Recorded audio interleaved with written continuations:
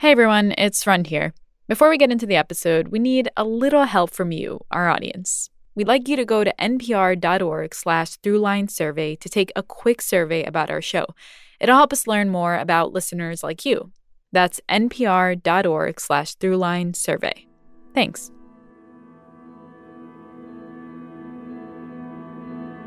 Hundreds of thousands of protesters took to the streets in Puerto Rico Monday. It appeared to be the largest demonstration yet. They won't stop until the governor steps down. Puerto Rico Governor Ricardo Rosselló has officially handed in his resignation letter to the government. The first pictures now coming in from Puerto Rico after taking a direct hit. Hurricane Maria slamming into the island, and as you heard, one official saying the island is destroyed. The number of people who were killed in the storm and its aftermath is now exponentially higher. Seafood is not enough.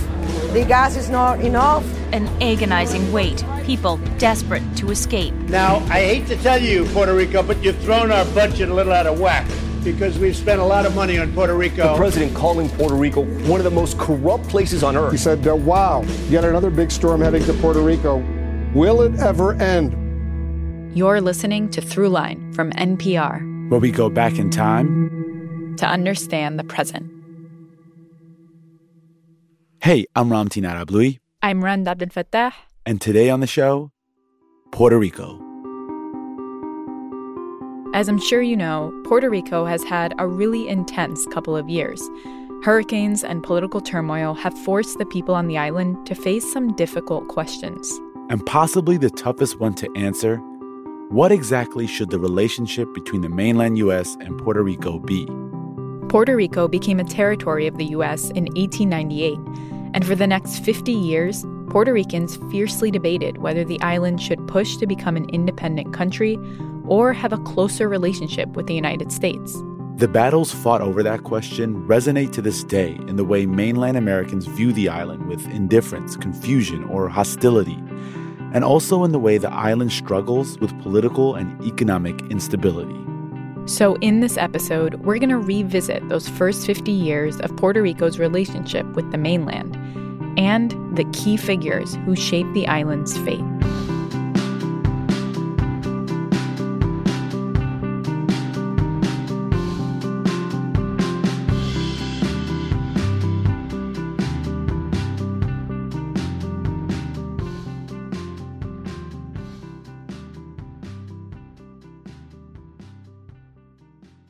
You're listening to Throughline from NPR.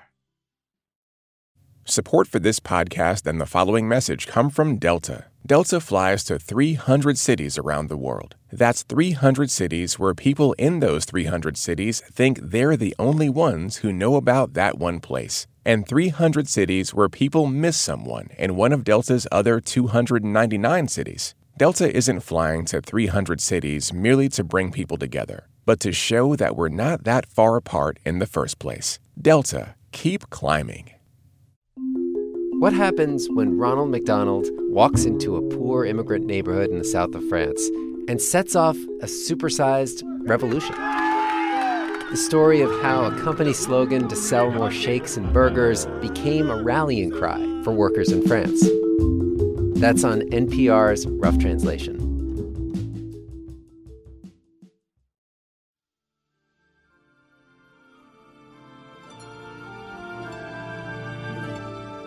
This is the song La Borinqueña, the anthem of Puerto Rico. Tierra de Borinquen, donde nacido yo. It's a tribute to the indigenous name of the island, Borinquen. The language of the song is romantic and patriotic, and pretty typical of a national anthem.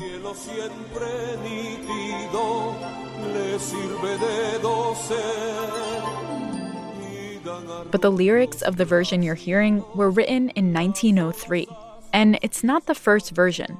The original lyrics were written in 1868 by the poet Lola Rodriguez de Tio, and they were, let's just say, more intense. Despierta, borinqueño, que han dado la señal. Arise, Boricua. The call to arms had sounded. Awake from the slumber, it is time to fight. These fighting lyrics might make you wonder what was going on in Puerto Rico. Doesn't this patriotic call set your heart alight?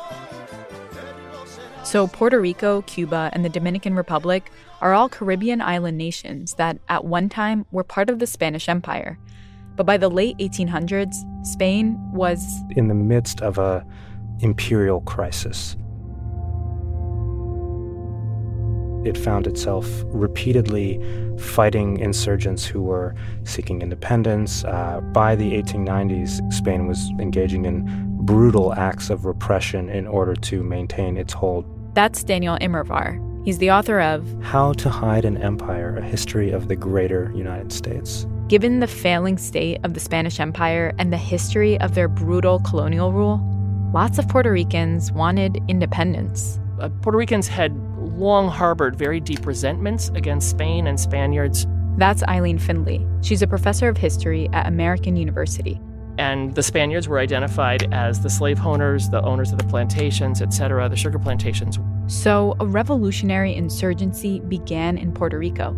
It wasn't an armed insurgency like in neighboring Cuba, but the lyrics Lola Rodriguez de Tio wrote still captured the spirit of the movement. Come, the sound of the cannon will please us. Look, the Cuban will already be free. The machete will give him his freedom. The machete will give him his freedom. By 1897, the Spanish crown was under pressure to appease Puerto Ricans, and it issued an order allowing the island to set up its own self-ruling government. Soon after, the United States entered the fray and entered it on the side of the insurgents, and did so under the banner of liberation, promising to be sort of a force for freedom throughout the Spanish Empire. The Spanish-American War started in 1898. The U.S. invested heavily in the war effort, mostly because Puerto Rico, like the rest of the Caribbean, was right in its backyard, and Spain's weakening power presented an opportunity to take control of the Caribbean.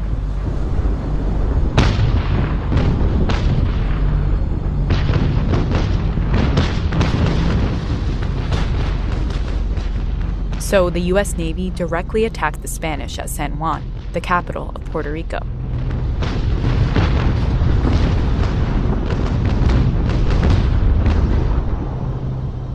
In 1898, Spain handed over control of Puerto Rico in a ceremony in San Juan that was reported by the New York Evening Post. It was all a quiet affair. There was no excitement and but little enthusiasm. An hour after its close, the streets had assumed their wonted appearance. There was little to show that anything important had taken place, that by this brief ceremony, Spain's power on the island of Puerto Rico had ended forever.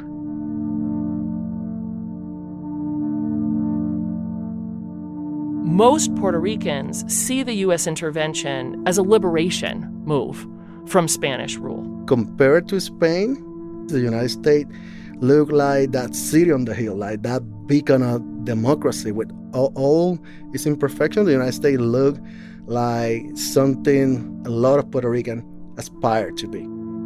The Civil War had been fought, slavery was defeated. A lot of black Puerto Ricans in particular thought of the United States as the land of Lincoln.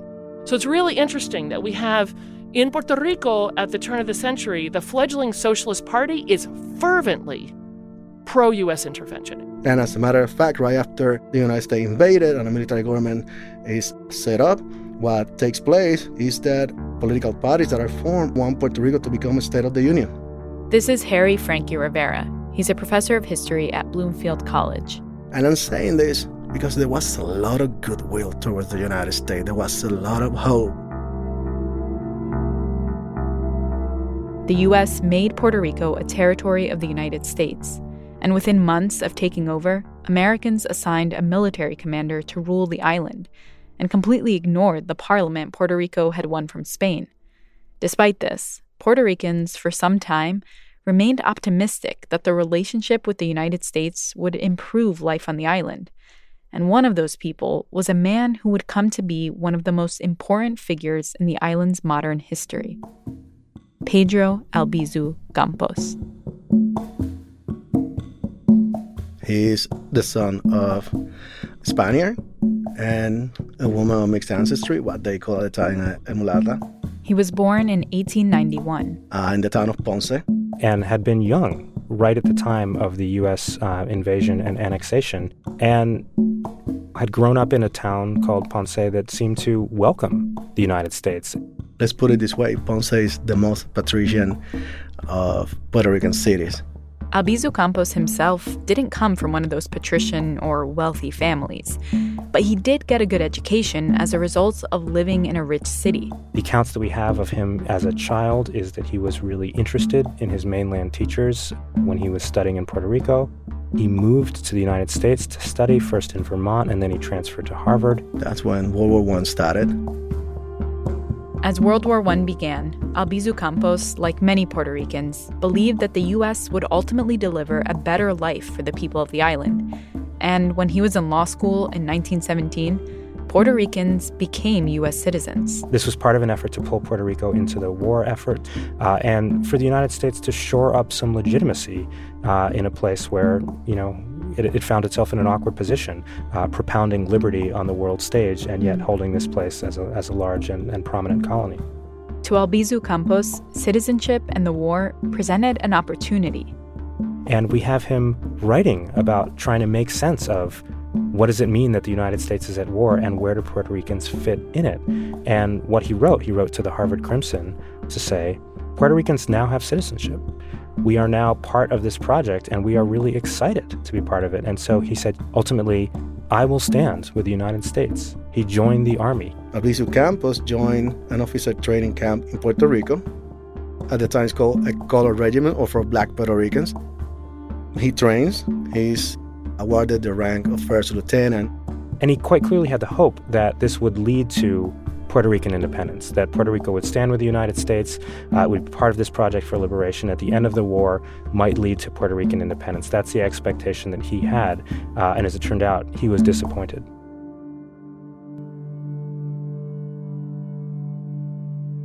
Puerto Rican soldiers are conscripted, and they are conscripted into a segregated army as people of color. And definitely sets the groundwork for the alienation from the belief in the United States as the land of Lincoln and the land of democracy. I'm Laura Briggs, and I work at the University of Massachusetts, where I'm a professor of women, gender, sexuality studies, and history. Race in Puerto Rico is complex as it is in the U.S., but for someone like Albizu Campos, being assigned to a segregated unit felt like a slight, and he started to change his mind about what was possible for him as an American citizen. This is my limit, and I'm this educated, I am this smart, I am this woke.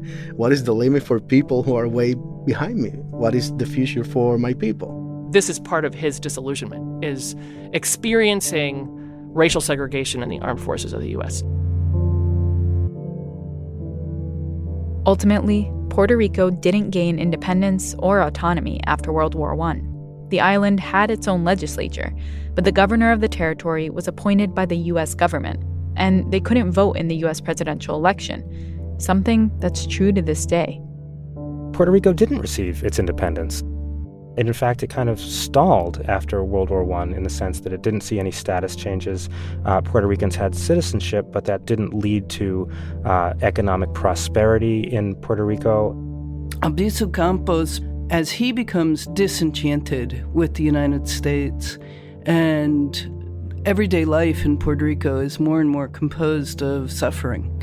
You see the emergence of the belief, the entirely reasonable belief, that Puerto Ricans would be better off without the United States. Albizu Campos returned to Harvard to finish his law degree after World War I. He was full of disillusionment with the U.S. government and became interested in radical movements. He was very interested in the formation of an independence movement in Ireland. This is Olga Jimenez de Wagenheim. She's an emerita professor of history at Rutgers University, focused on Puerto Rico. And she says that during this time, Albizu went through an intellectual awakening where he embraced anti-imperialist ideas developed in places like Ireland and India. I see Albizu as evolving. I don't see him as having been born a revolutionary. But his relationship with the U.S. was conflicted. On the other hand, this man was really helped by Americans.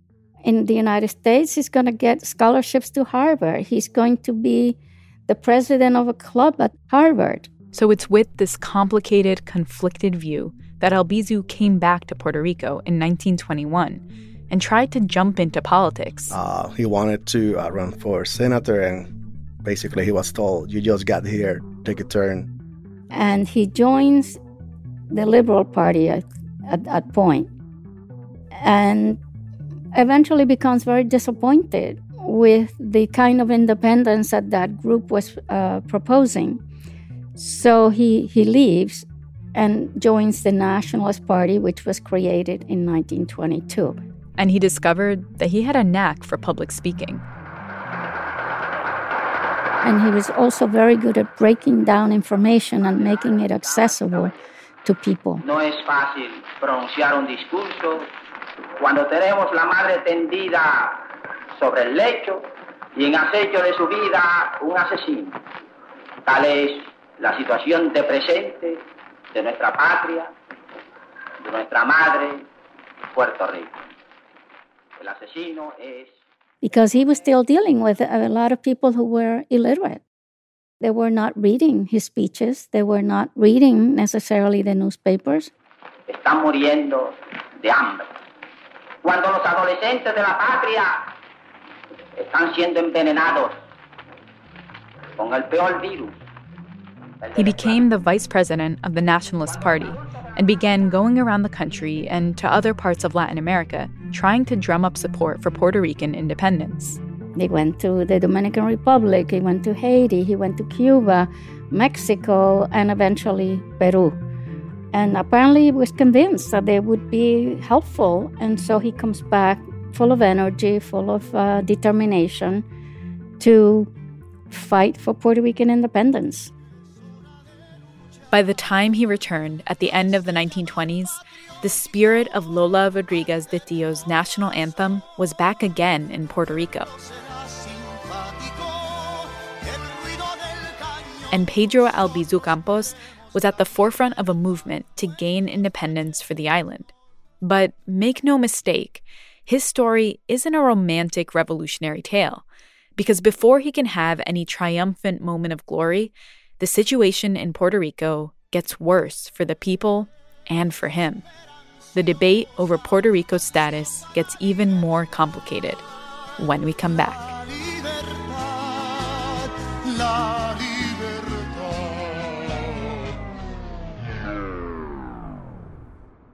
You're listening to Throughline from NPR. Support for this podcast and the following message come from Google. From Connecticut to California, from Mississippi to Minnesota, millions of American businesses are using Google tools to grow online.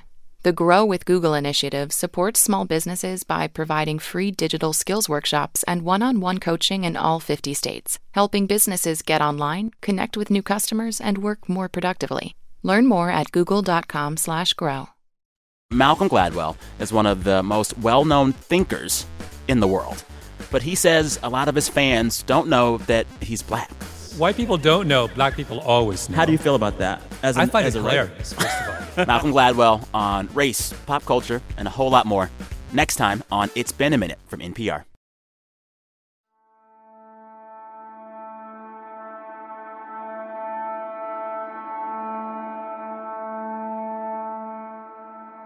"1928 was not a good year in Puerto Rico.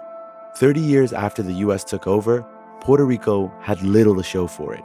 This colony was in a kind of crisis. Conditions on the island were dire. Observers who would look at the slums in San Juan could hardly believe that such a thing existed under the U.S. flag.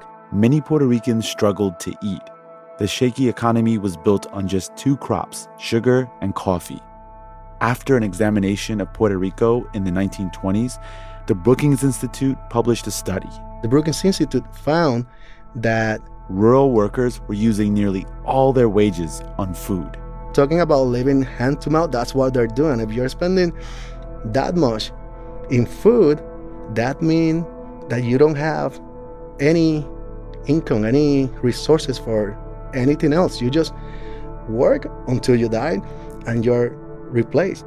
The hope that so many Puerto Ricans had when the U.S. arrived, when they joined the U.S. war effort, when they'd been granted U.S. citizenship, had been replaced by the realization that the United States had delivered neither liberation nor prosperity. And by the 1920s and 1930s, the rawness of that deal became a little clearer to Puerto Ricans.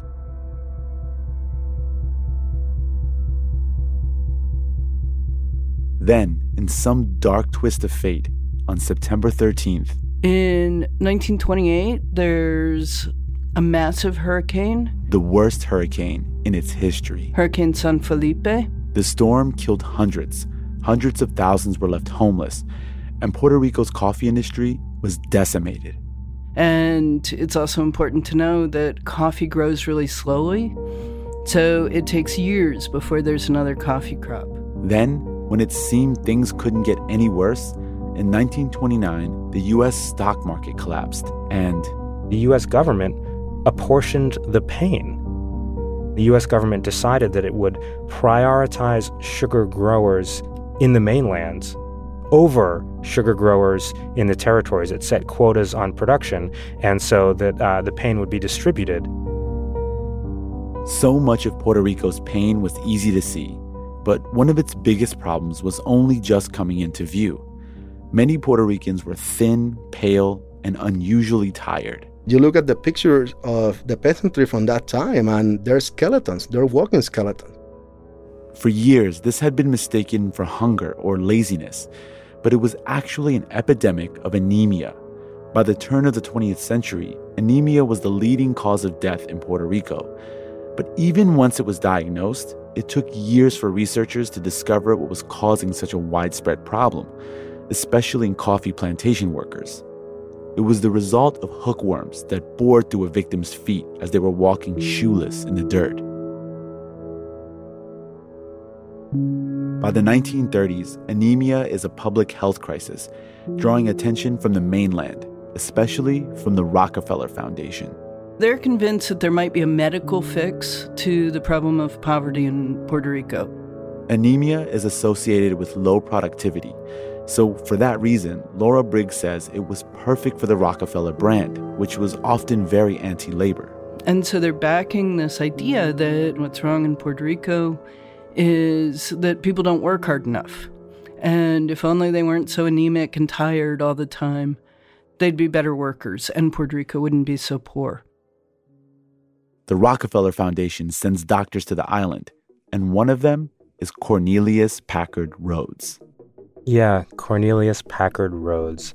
Dusty to his friends, Dusty Rhodes. So he's a doctor. And what he's supposed to do is study anemia. And there had been doctors who'd come down from the mainland to Puerto Rico before, and they'd behaved like doctors, right? They were really worried about experimental treatments. They made sure to preserve the health of the patients above all else. Cornelius Packard Rhodes took a different tack. Well, what we know from Rhodes' own letters is, at first, he was really happy to be there. He thought that there was really good funding, really good equipment, and plenty of patients to do research for a young man who wanted to make his name in anemia. Rhodes is dispatched to San Juan, where he gets down to work. And he's a colorful character who people either like or don't like. And somebody strips his car. He's furious.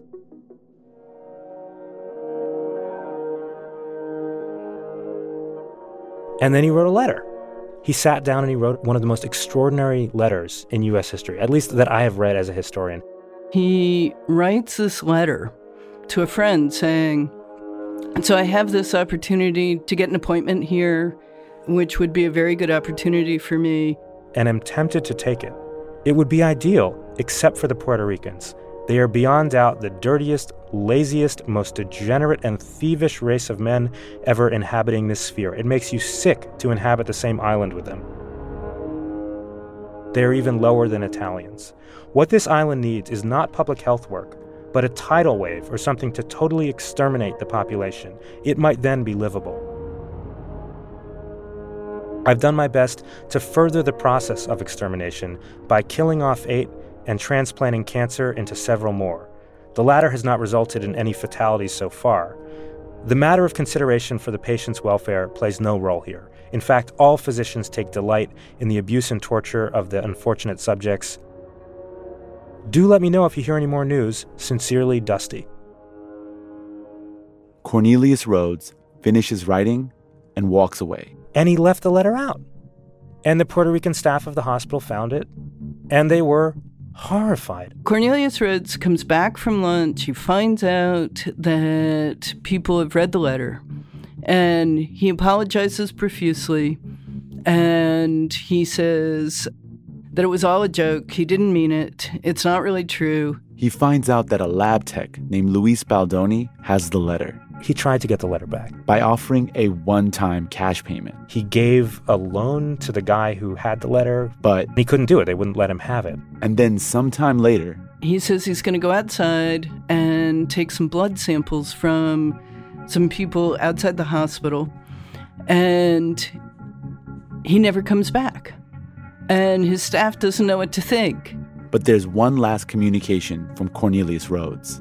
He sends a letter saying he's gone home, he has a health crisis, he has to see his uncle, and he had to run home. Cornelius P. Rhodes will never step foot in Puerto Rico again. He's gone. But they still have the letter. And the hospital staff member who has it gives it to exactly the guy who will know what to do with it. He gives it to Pedro Albizu Campos. Yes, that Pedro Albizu Campos. And we should say something about him here. By the early 1930s, Albizu Campos and the Nationalist Party are advocating for Puerto Rican independence and nothing less. That kind of militancy is a big step. Many Puerto Rican politicians are focused on incremental progress, independence slowly. But the nationalists feel no colonial power, including the U.S., can be trusted. That's the core of their belief system. Now, with the Rhodes letter in hand, they have proof. So Albizu Campos sends it everywhere, to all the Puerto Rican newspapers. Send it to the ACLU, they send it to the Vatican, they're sending it out internationally. A cover letter explains that the U.S. is clearly seeking to exterminate Puerto Ricans just as it has the Native Americans. And as Albizu Campos waits to see the response from abroad, Puerto Ricans are completely freaked out. The Rockefeller Foundation is a well-known name in Puerto Rico. They've been sending doctors there for a long time. And what does this mean? What are Rockefeller doctors doing? So the governor, the appointed governor, the mainland appointed governor, even he deems this a confession of murder, and there's an investigation.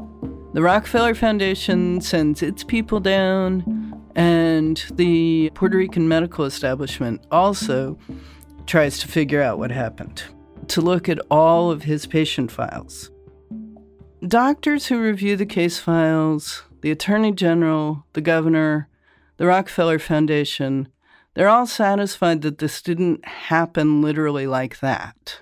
But it's a qualified investigation, and it's qualified in two senses. One, it's qualified by the fact that Rhodes doesn't have to appear. He doesn't return to Puerto Rico. He's just gone, which is not normal when there's a potential murder to be investigated. And it's qualified in another way. The investigation uncovers, according to the governor, another letter, and a letter that he deems, these are his words, worse than the first. That letter won't be splashed across the front pages of Puerto Rican newspapers because the letter was suppressed and presumably destroyed. We don't have it. And, there's a limited degree to which you can trust an investigation that destroys incriminating evidence. So, not surprisingly, Cornelius Rhodes is found to have been intemperate, loose with his words, but not ultimately a murderer. All along, Rhodes claims that the letter is just a joke. But the investigation reveals that at the very least, it seems like he arrived in San Juan and just felt like he was now in an island-sized laboratory and could do whatever he wanted. So this is what we know. First of all, he refused treatment in some of his patients to see what would happen. He also sought to induce disease in other of his patients, and he referred to those patients to his colleagues as experimental animals. Nonetheless, the investigation can't find evidence of murder. Plus, Rhodes is long gone. And in the few cases where there is news coverage of the Rhodes letter in the mainland American media, it doesn't exactly make waves. Time magazine ran an article about the Rhodes affair, and the Rockefeller Foundation's press guy, Ivy Lee, got to see it before it was published. The New York Times was covering this event, and that too, Ivy Lee got to have a say in how it was going to be reported. So the U.S. press kept reporting that this was just a joke letter. So Rhodes is shielded from consequences back home. But in Puerto Rico, the story is fuel for the fire of a still small and obscure nationalist party. This event is pretty much the founding event for the Nationalist Party. It really coalesces people around the Nationalist Party, gets Pedro Albizu Campos' name in the papers everywhere, and Albizu goes on to write letters and make speeches. He talks about the effect of disease on Native people in the mainland U.S., of tuberculosis and other disease on Native Hawaiians. And he begins to make quite a convincing case for the role of disease in medicine in the U.S. colonial enterprise. But Albizu Campos is also making a bigger argument, especially after running for office in 1932. After receiving very few votes, Albizu Campos declares electoral politics hopeless, too slow, too full of compromises. From the nationalist perspective, this is finally the smoking gun, right? You can finally see the scorn of mainlanders, their obsession with Puerto Rican overpopulation, their homicidal intent. So for nationalists, this is the moment when the mask slipped, right? You can actually see what this is about. Colonialism's face is laid bare, and now let's get on with it. To independence, by violence if necessary. Albizu believes that Americans are trying to exterminate Puerto Ricans, and there's no time to waste, that it's time to escalate the fight for an independent Puerto Rico.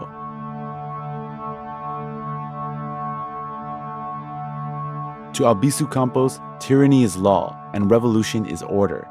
And as he thinks about what the revolution should look like, he begins to map out a vision for achieving independence. The first step is just start being a nation.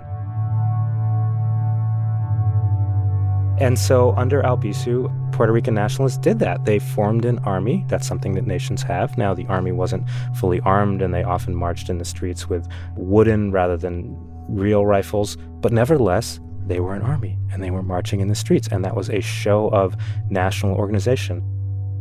At a time when it's illegal to fly the Puerto Rican flag, nationalists use the flag every chance they get. Same for the national anthem. And they issued bonds in the name of the independent Puerto Rican government. So they were in some ways issuing currency. That's another thing that national governments do. They flew the flag of Puerto Rico, basically became a kind of shadow government, and in doing so, issued a challenge to Washington. This is the government of Puerto Rico, they insisted. It's your duty to either recognize it or, we have an army. There might be fighting. And indeed there was. There wasn't a pitched battle. But nevertheless, Puerto Ricans associated with the nationalists did start engaging in political violence and started bombing buildings. At first, the bombs didn't kill people, but they would bomb post offices, things like that. And they would often do it on national holidays, July 4th, or the day that Puerto Ricans were forced to celebrate to commemorate the occupation of Puerto Rico by the United States. As nationalist violence increases in intensity, so does Albizu Campos' role as a revolutionary leader. Albizu encourages a lot of this. He gives speeches where he refers favorably to those who have committed violence and makes vague threats, but those threats are then often followed up, often right after he gives a speech. He embraces violence, and he inspires it in others. I think he was an entrancing figure. He created this aura of being almost messianic. Most of his supporters and followers saw him as someone almost divine.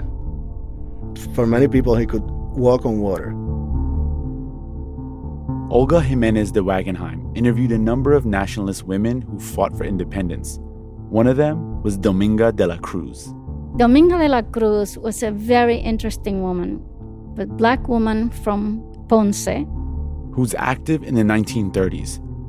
And she becomes a follower of Albizu Campos because, she says, until Albizu came to us, we were confused.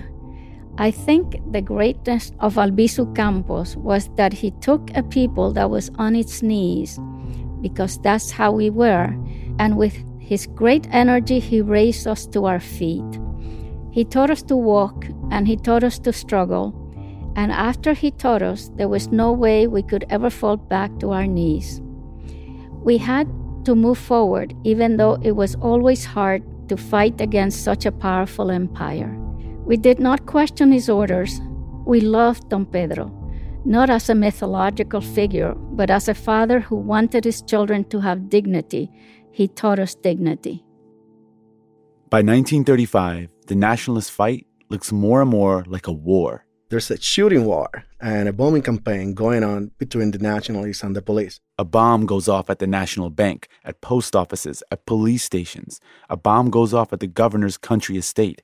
Then 4 sticks of dynamite are discovered at the governor's mansion. No one's hurt, but no one doubts who's responsible for the bombs. Then, a skirmish at a rally at the University of Puerto Rico, and 4 nationalists died.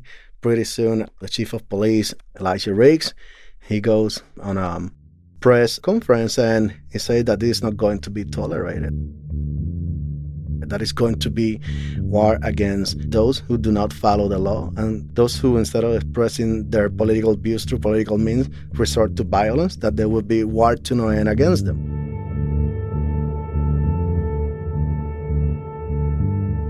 A few days later, Albizu goes on the radio and he says that he appreciates the honesty of the chief of police and that there is going to be war, but war against the Yankees.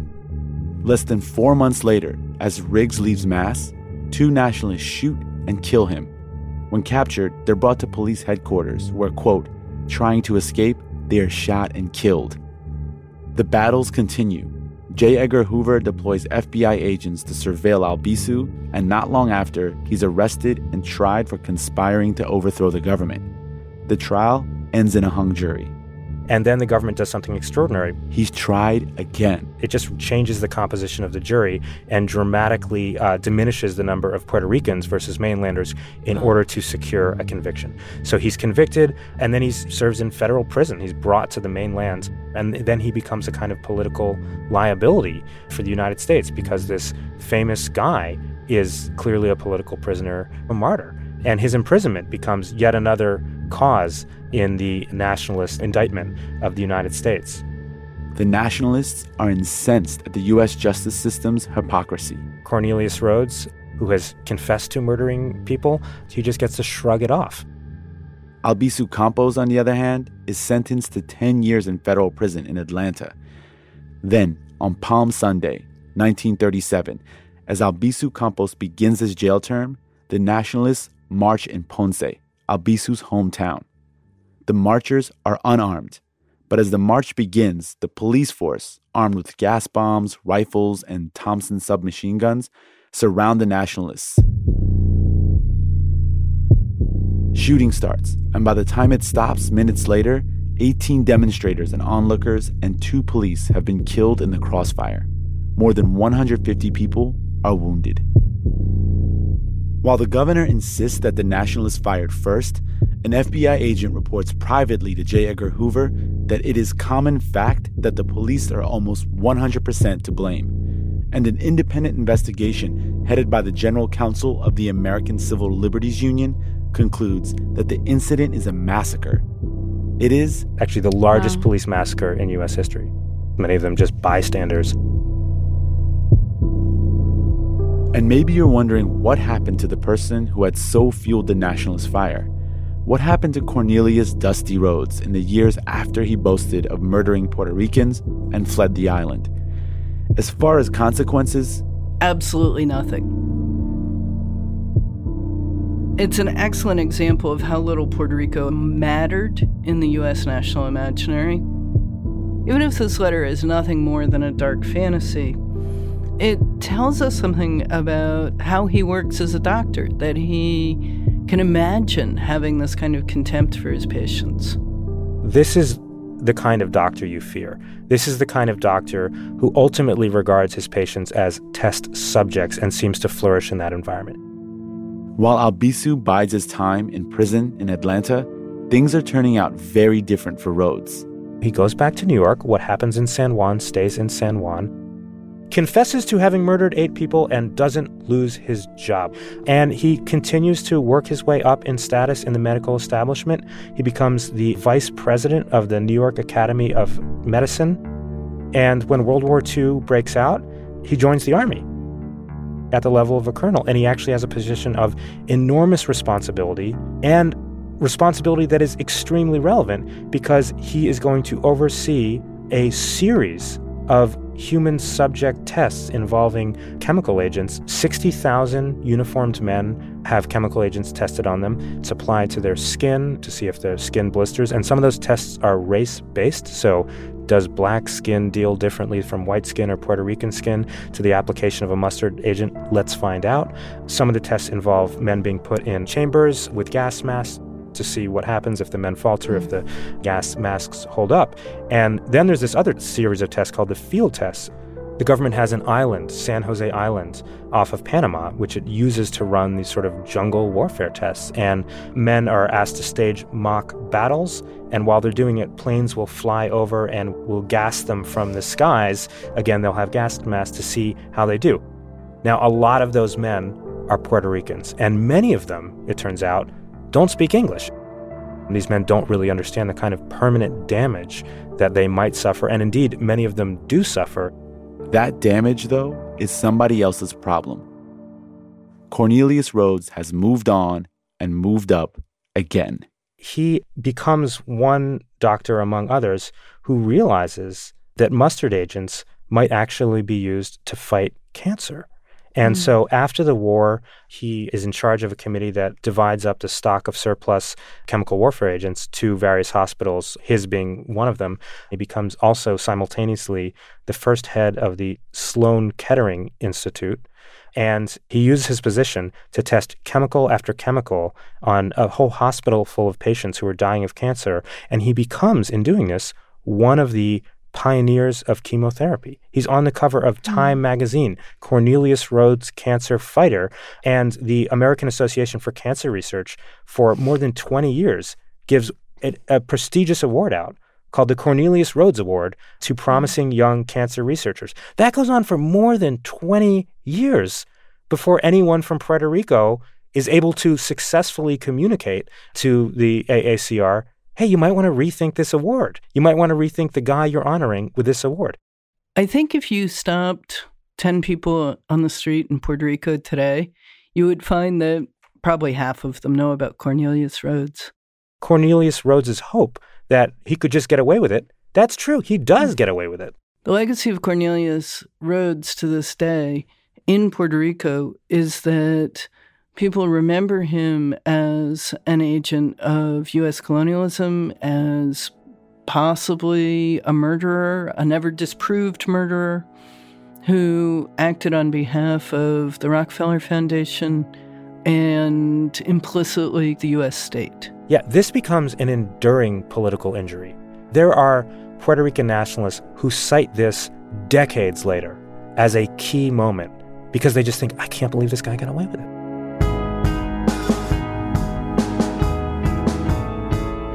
Coming up, how no consequences for Cornelius Rhodes inspires a plot to assassinate the President of the United States.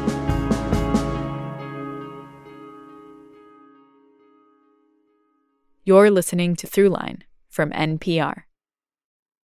Support for NPR comes from Newman's Own Foundation, working to nourish the common good by donating all profits from Newman's Own food products to charitable organizations that seek to make the world a better place. More information is available at newmansownfoundation.org. Hey, it's Ramteen. Just another plug for our survey. You can take it at npr.org/survey. npr.org/throughlinesurvey. It'll help us make the show better. Again, it's at npr.org/throughlinesurvey. Now back to the show.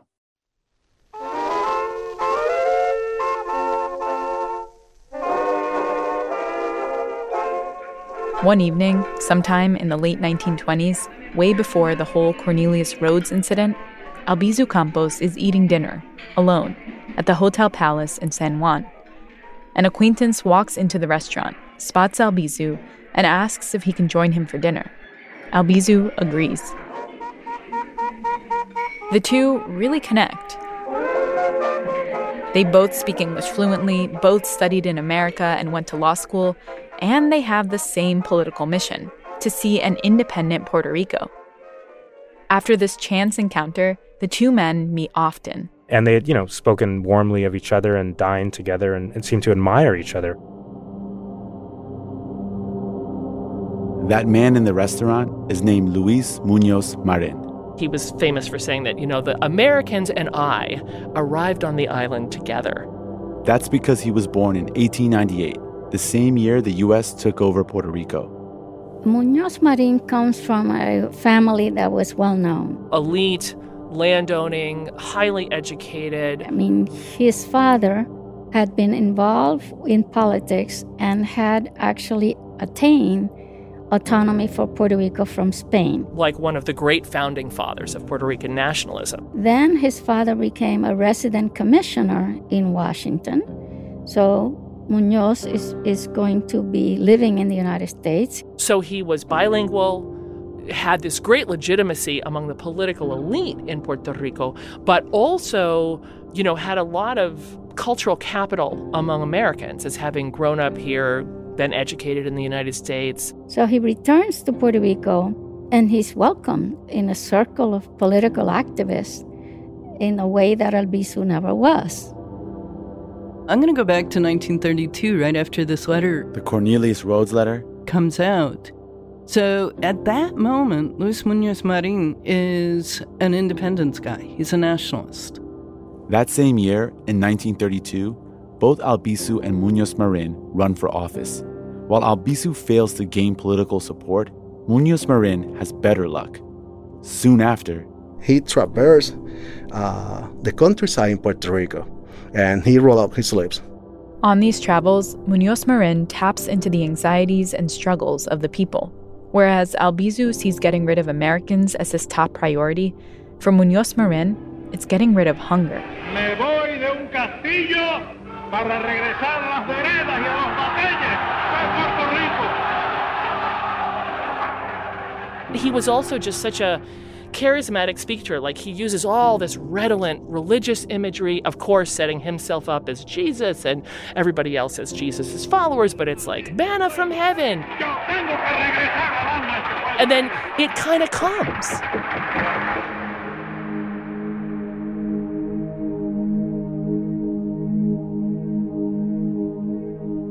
During the late 1930s and 40s, while Albizu is in jail, Muñoz Marin's political career takes off. He starts his own political party called the Popular Democratic Party, or PPD, and his sole focus becomes improving the economy. The status of Puerto Rican independence is no longer a priority. Whether we're independent or a state or a dominion like Canada, that's not going to give you a house, that's not going to keep you warm.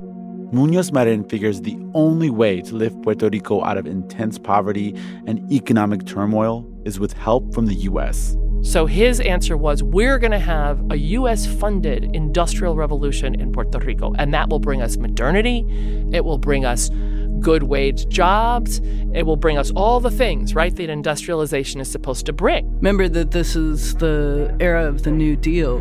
That will greatly ease the mortgage distress among the farmers and among the homeowners of the nation by providing for the easing of the burden of debt.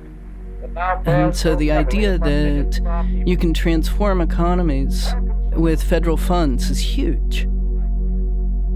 Muñoz Marin sets out to convince American companies to invest in Puerto Rico. And saying to all of these capitalists, I have a pliable, docile, population here who loves the U.S. We've loved the U.S. ever since it arrived. And just come and you'll have really hard workers who are going to be grateful for a factory job. They know how to cut cane 15 to 20 hours a day. And they'll be thrilled to work 10 hours a day in your factory. The only problem is some Puerto Ricans are starting to get ideas about unionizing and workers' rights. And if the companies catch a whiff of this, factory owners might not want to come. There's this very complicated dance then that the PPD gets into of to produce the modernity and abundance that they promise, they got to get the money from Papa U.S. But Papa U.S. doesn't want a radically mobilized citizenry.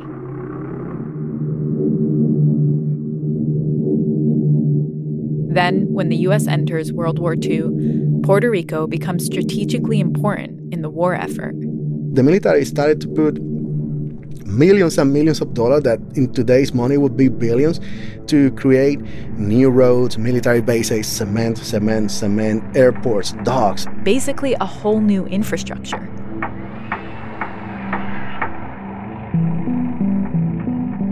And for many Puerto Ricans, Muñoz Marin is the face of this transformation.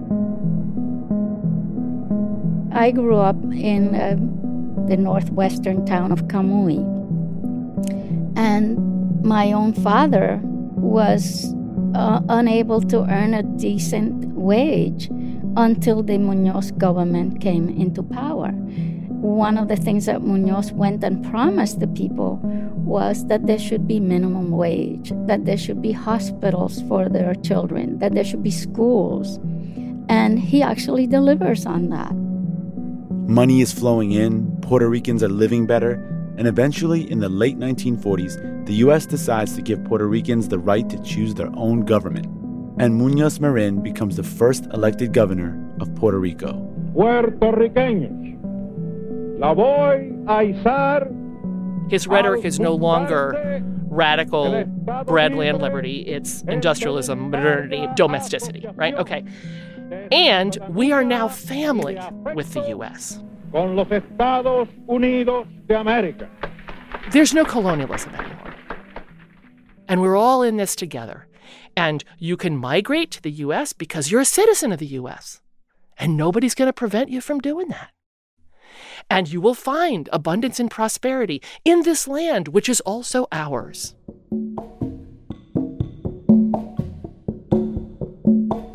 Meanwhile, the Muñoz Marin government is ramping up harassment against pro-independence nationalists like Albizu Campos. In 1948, they pass a gag law, which makes it illegal to display a Puerto Rican flag, sing patriotic songs, or talk of Puerto Rican independence.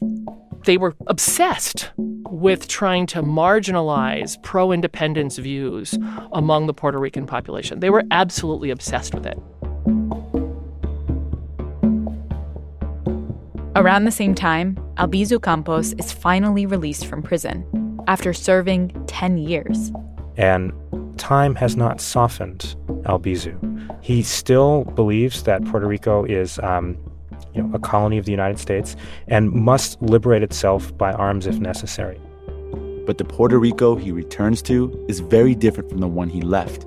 No longer the impoverished, agriculturally dependent place he'd known. Puerto Rico utterly transformed to a profoundly industrialized, urbanized economy. It was extraordinary. And all those economic improvements are largely due to the man he met in the restaurant years earlier. Albizu Campos, taking all this in after a long absence, his hard work seemingly gone to waste, vows to fight back. He begins organizing the nationalists in secret, stockpiling weapons and devising a new strategy. During that time, Muñoz Marin, hoping to diffuse the growing tensions, urges President Truman to call for a constitutional convention in Puerto Rico to settle the status question once and for all. And on the other side, the U.S. is also eager to resolve this issue. In the background was the growing struggle between two great powers to shape the post-war world. The Cold War is ramping up. Soviet Russia was expansively stabbing westward, knifing into nations left empty by war. And the Soviets can point to Puerto Rico as proof that the U.S. is a colonial power, not a beacon of democracy. So in 1950, Truman, aware of what the Puerto Rico situation looks like to the world, agrees to hold a vote in Puerto Rico on whether the island should become a commonwealth of the U.S. Now, the term commonwealth is a little tricky because it would make Puerto Rico more autonomous than a territory, but not quite independent. As a commonwealth, Puerto Rico would have the right to self-governance and U.S. military protection and would receive federal funding, all while having irrevocable U.S. citizenship. But they would have limited voting rights in Congress and no vote in presidential elections. They would remain on the outside, looking in. Muñoz Marin is on board with this idea, but the pro-independence nationalists hate it. They believe Commonwealth status is just colonialism with a new mask on it. And on October 30th, 1950, just days before voter registration is set to open, in 7 cities, nationalists stage a revolt. They declare the independence of Puerto Rico. They take government buildings. They cut phone lines, waste flags, destroy records, and set the police station and post office on fire. They also go to San Juan and seek to assassinate Muñoz Marin. They end up firing on the building where he's working and send bullets through his office window, and he's sort of cowering under the desk. Muñoz Marin narrowly escapes death and realizes the uprisings have gotten so intense that they require air power to suppress.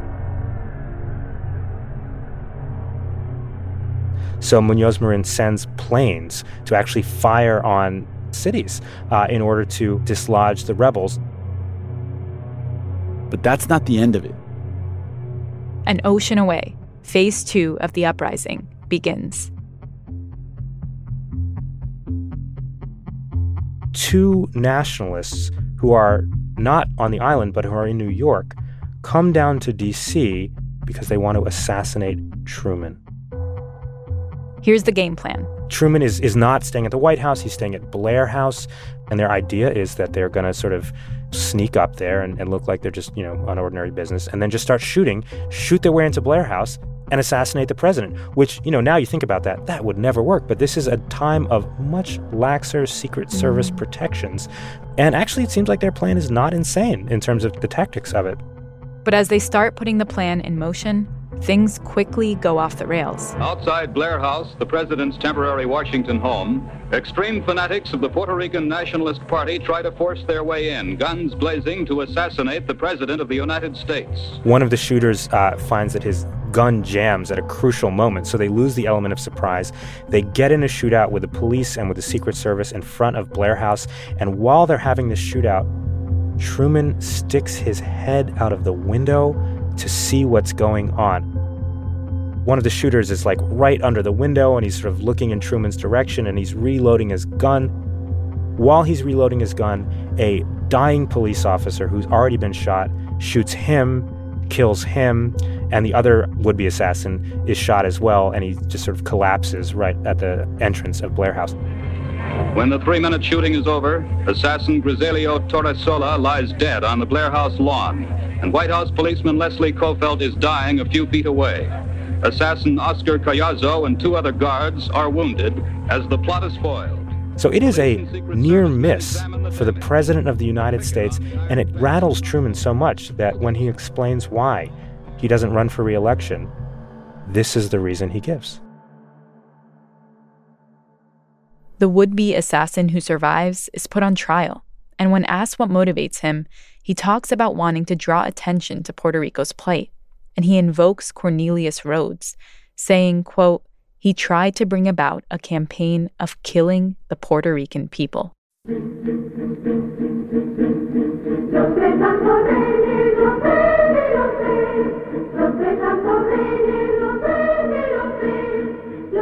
Back in Puerto Rico, Muñoz Marin cracks down on the nationalists. Albizu was arrested again and sentenced to 80 years in prison, and nearly 3,000 independent supporters are arrested all over the island. The message is clear. Pragmatic reformers like Muñoz Marin are working in the best interest of Puerto Rico. The nationalists are lunatics who need to be stopped. And when it comes time to vote on Commonwealth status for Puerto Rico, they win. Puerto Ricans overwhelmingly vote to make Puerto Rico a commonwealth. And that is still the underpinning of the legal relationship between the United States and Puerto Rico still.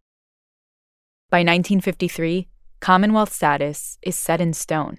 Yes, this is the Commonwealth of Puerto Rico, a land of song and laughter, a tiny bit of the United States in the warm seas of the Atlantic and the Caribbean. Independence is not only off the table, it isn't even a part of the conversation anymore. Albizu Campos and the Nationalists have lost the fight. But some refuse to accept defeat. And on March 1st, 1954, they make a desperate final stand. March the 1st, 1954. 4 Puerto Rican nationalists enter the U.S. Capitol House of Representatives chamber in Washington, D.C. In the House gallery where I was working. Mike Michelson was the House radio and TV gallery director at the time. And I turned around, noticed some people came in the door, which was to my left, upstairs. And then I turned around and looked at them. And, I figured they were just tourists like so many people. Then they opened fire. I heard this loud popping noise, pow, pow, pow. House members take cover as bullets spray around them. I ducked underneath the ledge. We had a ledge, a writing ledge. All the while, the shooters shout, "Viva Puerto Rico Libre! Long live free Puerto Rico!" 5 members of Congress were wounded. No one died. Eventually, police managed to get inside the chambers and arrest them. 3 men and 1 woman. Disheveled and wild-eyed, a Puerto Rican fanatic, Rafael Miranda, is photographed moments after he and a fellow terrorist, Andres Cordero, had joined with Lolito Lebron in pouring more than 20 shots at the crowded House floor. 5 congressmen are wounded in the murderous attack. So the chief shooter in that 1954 House shooting is Lolita Lebron. Pictures from that day show Lolita Lebron with red lipstick on, wearing heels. And according to a New York Times account, quote, she emptied the chambers of a big Luger pistol, holding it in her 2 hands and waving it wildly. Looked up and I see these people are standing up with guns in their hands, and a woman was standing with them, and she had a big flag. Then she threw down the pistol and whipped out a Puerto Rican flag, which she waved. Waving the flag back and forth. But never did manage to unfurl fully. The Nationalists know they're fighting a losing battle, but they get what they hoped for, the attention of the U.S., even if it's just for a short time. Now, Governor, these nationalists, I understand there are only 500 of them. What do they really want? They want to force the people of Puerto Rico to wish for the form of freedom that they claim to prefer, that is, independence. The people of Puerto Rico have overwhelmingly chosen another form of freedom. Lolita and the other shooters are sentenced to decades in prison. But in the 1970s, Lolita Lebron is pardoned by Jimmy Carter, and she gets out of prison. And then she serves as a kind of ceremonial figure in Puerto Rican life, as, famed for what she did. In the eyes of many, she's a nationalist hero. The Congress attack is the last major act of violence carried out by the Nationalists. And the status question, will it ever become independent? Will it ever become a state? Becomes frozen in time. It's what we call the eternal question. I mean, that and what happens to you after death.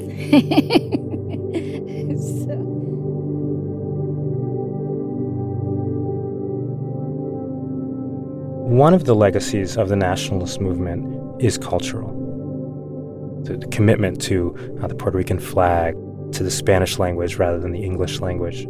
These things are, really strong and really powerful and ongoing in Puerto Rico, even if it's harder to find widespread electoral mass support for political independence. There's a lot of commitment in a sort of cultural separateness between Puerto Rico and the rest of the United States. But there's also always been this undercurrent of the Puerto Ricans are too dependent, right? Like, we have them, and they're our colonial subjects, which, of course, no one wants to admit in the U.S., but they're disturbingly dependent. And in the mid-20th century, that discourse turns into that they're all a bunch of welfare queens. And you can see that, right, today, of like, oh, these Puerto Ricans, they just can't get it together. They just can't get it together with the hurricane. Oh, my God, you know. The people who are reproducing it don't even know the history of the discourse that they're reproducing. Gore Vidal once called us the United States of amnesia. And amnesia is just the right word, right? Because periodically we are reminded of what the status of Puerto Rico is, what its relationship to the United States is, what that history is about. And then we manage to forget it again. Right? This is a politically interested forgetting.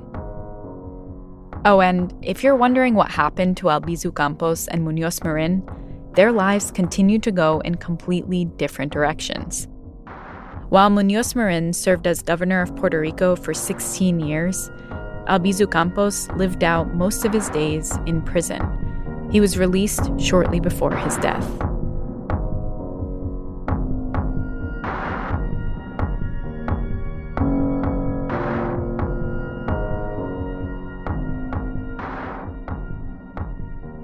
That's it for this week's show. I'm Randa Abdelfattah. I'm Ramtin Arablouei, and you've been listening to Throughline from NPR. This episode was produced by me. And Jamie York. Jordana Hochman. Lawrence Wu. Lane Kaplan-Levinson. Grace Meising-Somber. Nigeri Eaton. Fact-checking for this episode was done by Kevin Vogel. Thanks also to Luo Kalski, Anya Grunman, and Jason Fuller. Our music was composed by Ramtin and his band, Drop Electric. If you like something you heard or you have an idea for an episode, please write us at throughline@npr.org or hit us up on Twitter at throughlinenpr. Thanks for listening.